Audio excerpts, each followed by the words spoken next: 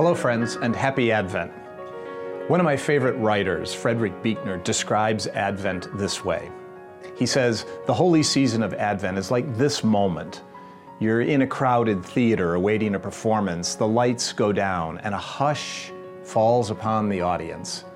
And in that moment, that quiet pause, that anticipatory moment, well, that's Advent, he says, anticipating the glory of the curtain rising on the incarnation on Christmas. I love that image, that forced pause, that hush that falls over the community, an opportunity to perhaps hold one's breath in anticipation of what comes next. As we move more deeply into the season of Advent, I hope and pray that you have found opportunities in the busyness of your own lives to find those moments for the hush, for the quiet, for the reflection, to call to mind the graces of the year and to pray that room might be made in our hearts and in our souls for the coming of Christ in a whole new way this Christmas.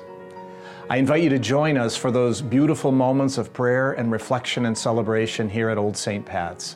From reconciliation services to quiet times in the church to daily Mass and then to the festival of Christmas. Join us. Come to the church, be with the community here at Old St. Pat's. I look forward to welcoming you here and celebrating with you these glorious days of Advent and Christmas. Happy Advent. See you in church.